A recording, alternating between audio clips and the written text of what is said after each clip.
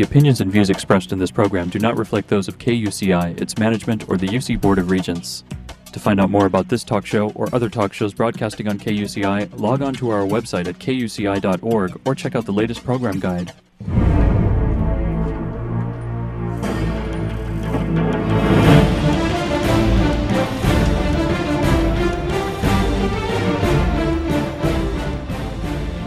You're listening to KUCI 88.9 FM in Irvine and KUCI.org on the web. Welcome to Privacy Piracy. I'm Lloyd, I'm the show's engineer, and your host is Mari Frank. Mari's a local attorney and certified information privacy professional. She's the author of several books, including Safeguard Your Identity, From Victim to Victor, and The Complete Idiot's Guide to Recovering from Identity Theft. She's testified many times in Congress and the California legislature on privacy and identity theft issues. And you may have seen her on Dateline, 48 Hour, CNN, NBC, ABC, O'Reilly Factor, and many other shows, including her own 90-minute PBS television special, Protecting Yourself in the Information Age. To learn more about this radio show and our great guests, please visit kuci.org/privacypiracy. Hey, Mari, what's our show about today?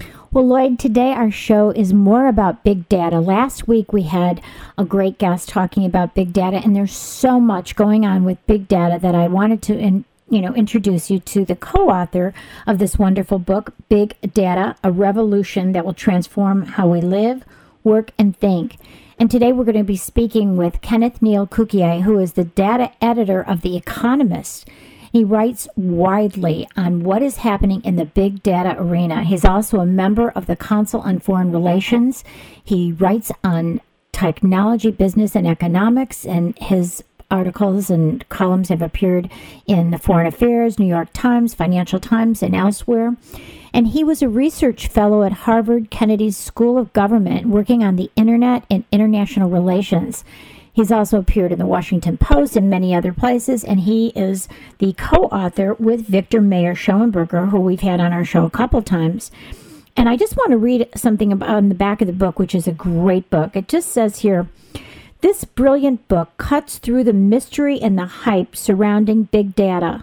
A must-read for anyone in business, information technology, public policy, intelligence, and medicine, and anyone else who's just plain curious about the future." And this is John Seely Brown, who was chief scientist at Xerox Corporation.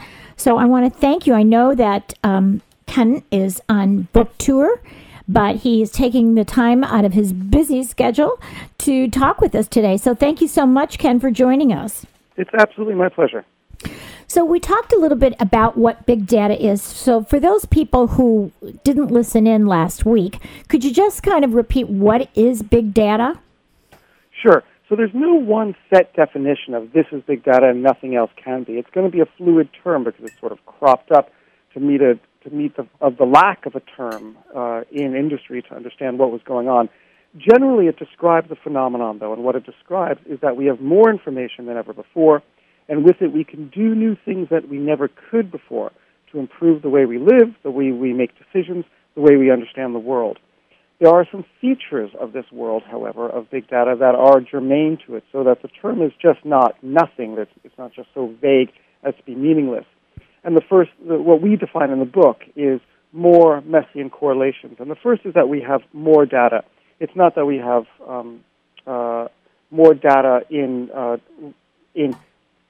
absolute terms, because we are always collecting more data. It's that relative to the phenomenon that we're studying, there's more. In some instances, we can collect all the data rather than relying on samples. Secondly, because we have so much more data, we can give up our preference for highly curated data sets and accept some messiness. So messiness is part of it. And the third aspect is correlations, where in the past we have tried to hunt for causality, which is always very difficult to do. Now, for many classes of problems, with all of this new data and new techniques, we can simply go with correlations, and that's good enough. So let's talk about what you mean by messiness. Sure. So messy data refers to the idea that we have lots of data from multiple sources, or that we have so much data that by collecting it, error is introduced into it, that it can't be quite as clean. So let me give you a sort of example of that.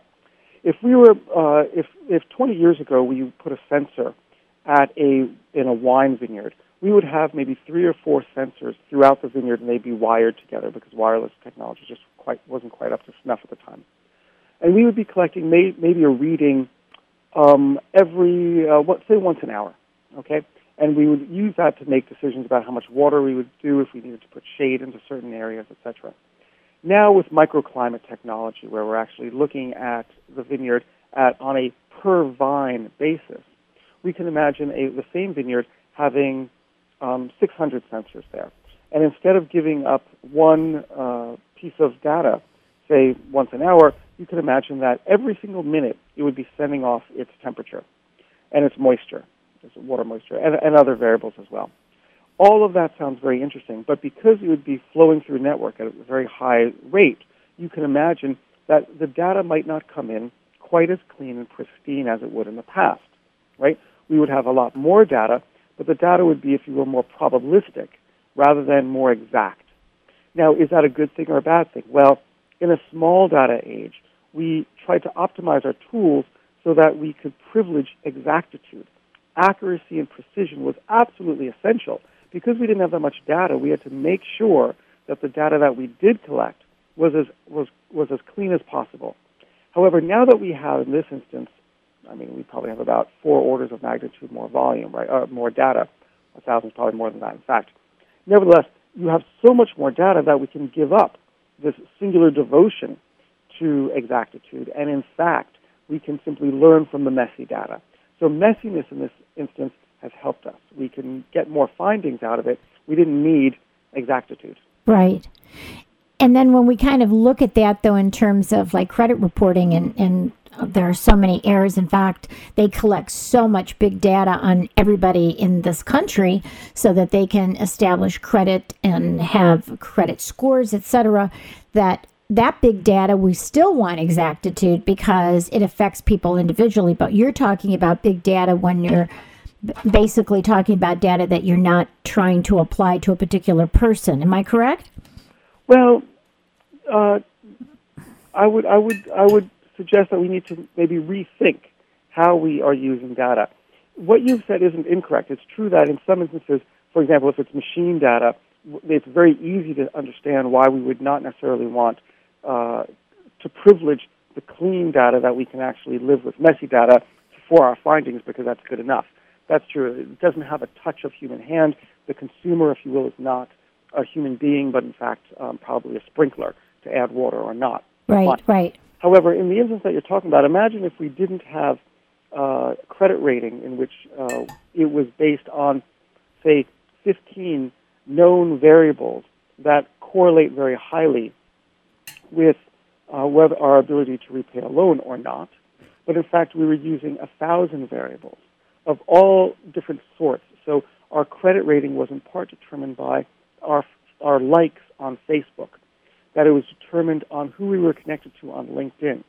It was connected to the sorts of material that we shared on Twitter.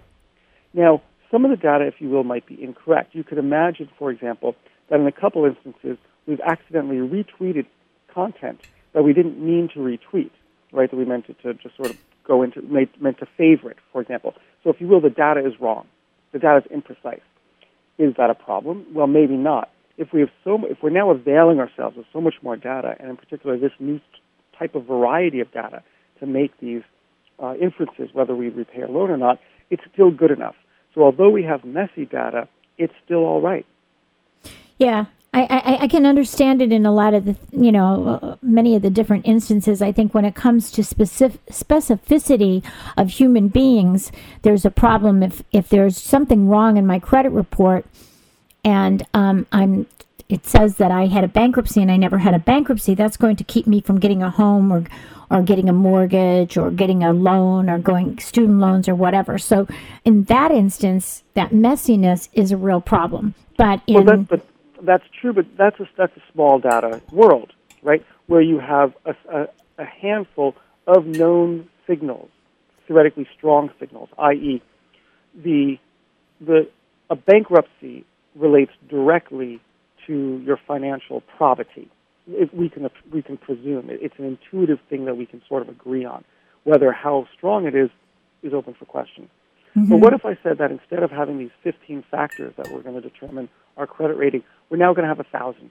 Right. And of those, we're going to have 400 strong signals, and we're going to have 600 weak signals, all of which are being used to determine our credit rating. So here's a real story. Zest Finance is a company that's based in LA, and it does some of the underwriting. Well, it does some of the credit scoring in the personal finance industry for payday loans. Okay. And so, among the things that it found out is that that people's ability to repay is a lot lower if they write in their emails to the company, if they write in all caps or all lower cases. And a stronger signal that someone's going to repay the loan is that they write in the way that we normally are accustomed to, in which the first letter of the sentence is capitalized and then the rest are lowercase. Now, there's no causal link between why you should correlate the ability to repay a loan between whether you type in all caps or lower cases, but that's one of the factors that they use. Now, it's not the only factor. In fact, it's one of the variables in presumably thousands of different variables that they're looking at as well. But at least it's still there. That's kind of interesting. So here's an example where messy data, where this one data point, you're not going to make your loan or your credit score on this uniquely. However, it's one of the factors. So messiness, in a way, is your help to this, because this doesn't, where bankruptcy relates causally, we can presume, to financial probity and ability to repay, how you should type should not, theoretically. Right, right. So what is the danger of this predictive behavior? Well, the danger of this predictive behavior is the fact that we may be penalizing people for infractions before they've even actually committed the infraction. So you can imagine that the algorithm, it sounds like Minority Report, of course, right. The idea of pre-crime. And in a way it is. So you can imagine that the algorithm might have me nailed for being a shoplifter prior to me actually being a shoplifter. Now, one intervention by the state could be that there's a knock on the door at midnight by someone jackbooted and say, by the order of the District of Columbia, I have to take you to prison for the future crime that you've not committed of shoplifting. Right, right. Doesn't sound very fair. On the other hand, what probably is more likely is that I get a knock on the door at midday by a very well-dressed, polite young man or woman who says, "Hi, I'm from the District of Columbia's Social Working Service. We have you down as likely to shoplift within the next 6 months or 24 months with a 98% probability. So we would like to help you. We'd like to see how we can get you an after-school job. If you're a high school student, we'd like to see how we can assist you, give you some counseling, etc." Now, this might look like it's a positive intervention, not a negative one, not one that's freedom denying, but it's still a stigma to me. It still is the state that in the eyes of my parents, in the eyes of my school teachers, in the eyes of my peers, and even my own eyes, right. It acts as a punishment, as a stigma that could have negative consequences. So in that sense, it is dangerous for us to penalize people on the basis of a prediction alone. In this case, I could easily claim that I will be part of the 2% that will exercise free will and not steal the candy bar from the store. Right. Or B, you must let free will play out, because if not, I can never disprove that I would not do this. Right. Right.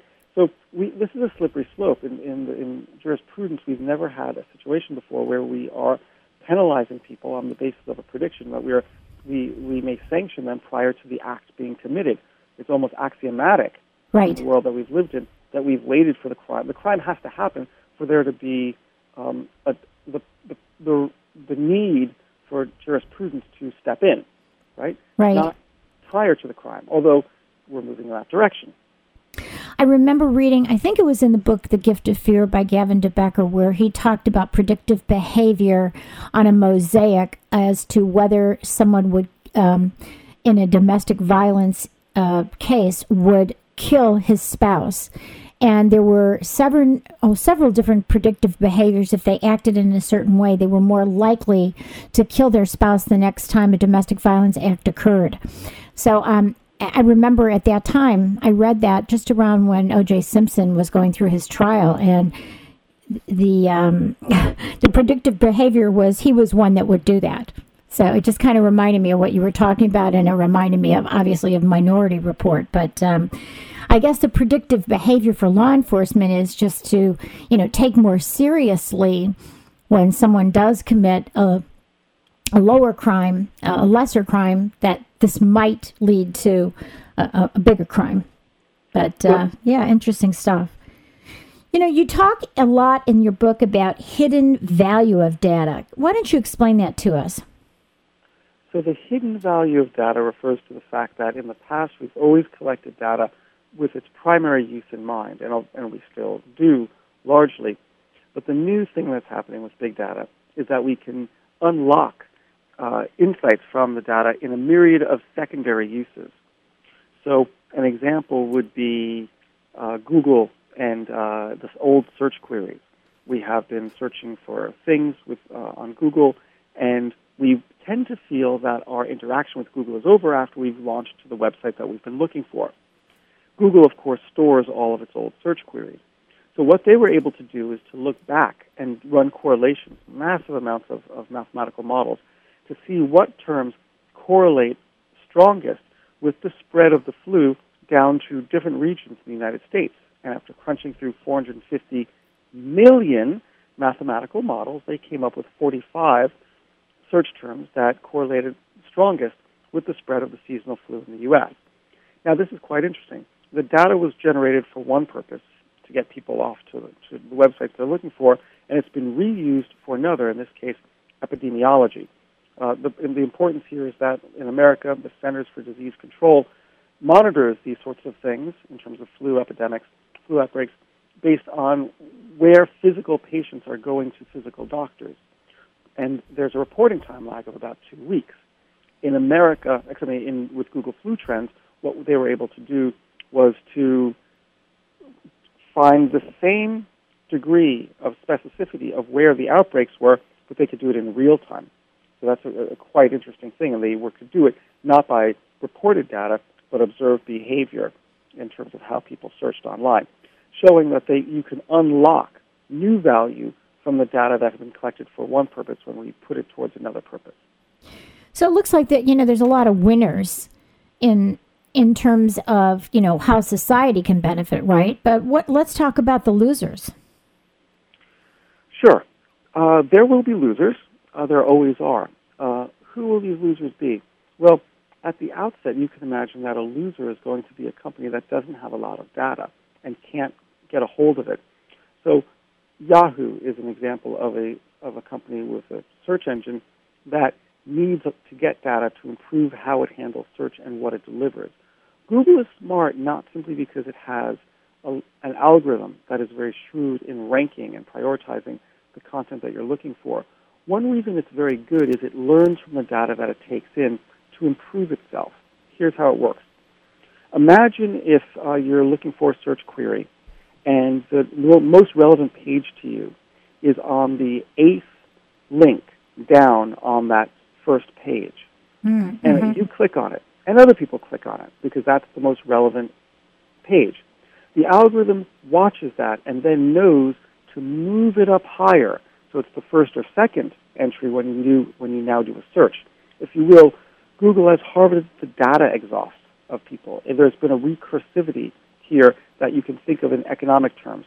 If the value you received from the first page of getting the result was worth $1, and you, by signaling what was the most relevant because you've clicked on it and then stayed at it, Google knows if you went back to Google and rerun a similar search, or if you stayed at the page, Google knows that that was more meaningful. The Google algorithm knows to move it up, and now when the next person searches, they get not just $1, mythical dollar worth of value, but $1 maybe and 2 cents worth of value, right? Because it's now worth more to them because the insightfulness and usefulness of the search query returned to you is smarter. It's moved up the most relevant content. So Google is learning from the data and improving what it's doing. That is one of the reasons why Google is just so good when it performs its searches. Now let's look at Yahoo. if Yahoo's algorithm, just its algorithm, were to be as good as Google's, would its search results be as good as Google's? And the answer is no, absolutely not, because Google is smart not only because of its underlying algorithm, but because, which simply ranks the pages in relevance, but also because it listens to the data. And Yahoo doesn't have enough data to listen to and make reasonable inferences of what's more meaningful to users than others. Hence, a loser in this instance is any company that can't collect the data and learn from it. Interesting. And so what about manipulation? What about, the free market? You're brilliant with regard to economy. How does that affect our economy? Well, when you say manipulation, how people might manipulate the data for their purposes? No, I'm talking about the bigger companies would manipulate the data and then shun out any competitors. Okay, so there's almost like an antitrust issue. Yes, of market dominance. How would that fit in? I think it's a really difficult. It's a really difficult issue, and anyone who doesn't think so, who comes to an easy answer, doesn't really understand the problem. Right. It's difficult because on one hand, we are starting to see massive data barons form. I'm thinking of Google. I'm thinking of Amazon. I'm thinking of Facebook. Companies that really control huge mountains of data that give them an incredible advantage relative to their rivals. That's the first point. But the second point of why it's so tricky is, what does scale mean in a world of data? When we know that overall the amount of data in the world doubles about every 3 years. But for certain sub-areas, you could imagine maybe information on e-books, it may be doubling every 60 days. Secondly, the relevant marketplace, which is, if you were doing an antitrust remedy, an antitrust investigation would be the first thing you'd have to define. The actual relevant marketplace is changing all the time. Right? So 5 years ago, if we were to think about the internet and the web and what mattered on it and how we were to regulate it, we wouldn't even think of Facebook and Twitter. These things basically didn't exist. But today in 2013, they look like the infrastructure of the internet, right? Now, in 5 years and 10 years, will they still be there? We don't know. We do know that when there was a previous antitrust glance by the Federal Communications Commission around the year 2000 for the AOL Time Warner merger, what they did is they imposed essentially a requirement for interconnection, that's my language, in sort of a telecom policy-like way, for the IM, instant messaging systems, of Yahoo and of AOL. They didn't want AOL to create their own little sub-network, and it would look like AT&T in 1913. So what they did is they required it because they saw that the world was shifting to multimedia. So there was an abbreviation that the Federal Communication Commission commissioners themselves used in their rulemaking of multimedia instant messaging. Now, that whole technology, it never existed, and it turns out that it didn't exist. We never went into a world of MMIM, yet the regulators felt the need to act in this way. So when regulators try to predict the future, it's really difficult to do. You can't, and particularly you can't in the time frame that governments have to do their rulemaking. So I think it's a very difficult issue how we're going to regulate these new data barons. It is true they are becoming dominant, but what the right remedy is a question mark. Now, we don't have a lot of time, but I think we have time for you to just expound a little bit on this. At the end of your book, you talk about remedies, and you talk about this new profession called algorithmists. Tell us a little bit about it, and how is that a remedy? Sure. So let's look back in time. At the dawn of the 20th century, there was an information explosion as well, and the data deluge was financial data. And what emerged from that time was the professionalization of a new class of white-collar laborer. We took the bookkeeper and we turned them into accountants, and we created another layer on top of it for the surveillance function of them called the auditor. And so what that did is that gave us transparency into the financial books of companies, and it was part of the reason why we had such the glorious explosion of financial capital in the United States and private sector investing in the stock market by individuals.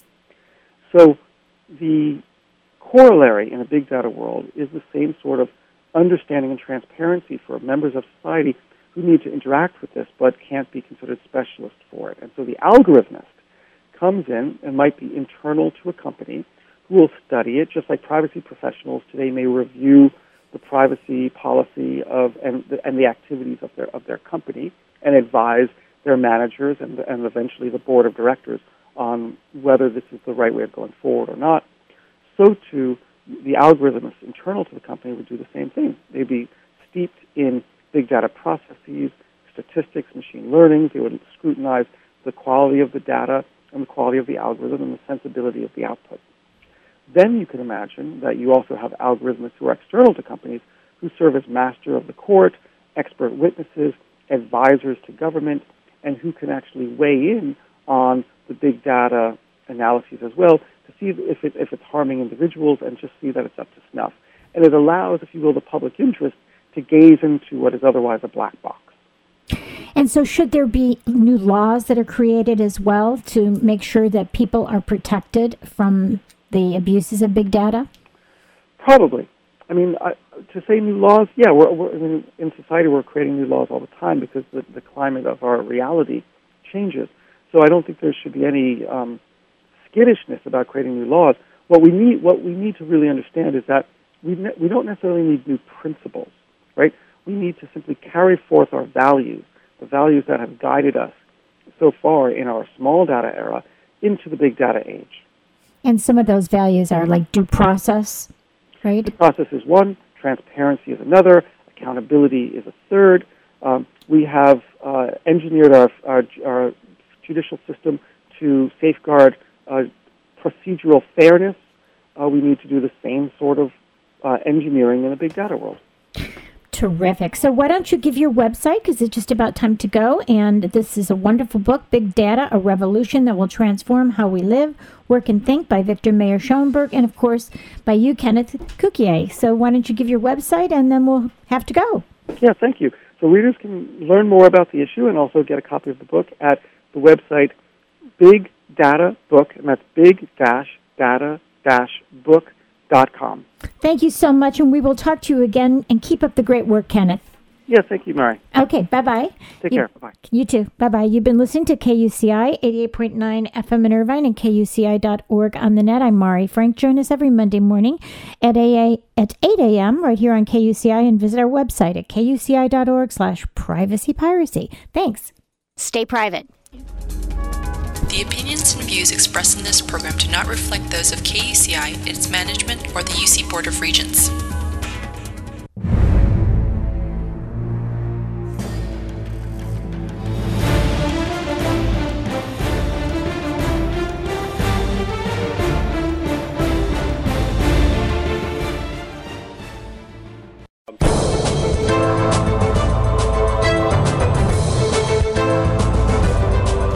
I'm Mari Frank, host of Privacy Piracy, that airs every Monday morning at 8 a.m. right here on KUCI 88.9 FM in Irvine and KUCI.org on the net. I'm also pleased to present the weekly segment of Orange County Sheriff News and Safety Tips. And we're thrilled today to introduce you to Quinn Vong, who's been a deputy sheriff with Orange County Sheriff Department for 13 years. And for the past 4 years, he was assigned as a school resource officer in the city of Mission Viejo. Thank you so much for joining us, Quinn. Thank you, Mari. Well, you know, kids now are using the media, social media, and computers like crazy. So how is technology and social media used by teenagers in a way that gets them in trouble? Well, teens use technology on a daily basis, and they have instant access to each other and instant access to any information at their fingertips. You know, technology can aid them in their daily lives and also create a lot of hindrance. You know, it appears that with teens being connected to the cyber world, you know, whether it's through text messages, emails, or tweets, you know, they appear to be more disconnected with their interpersonal relationships with those around them. Well, we're going to have you back to talk about what parents and the sheriff can do to help these kids so they don't get in trouble. So thanks. We'll have you back again, Quinn. Thanks.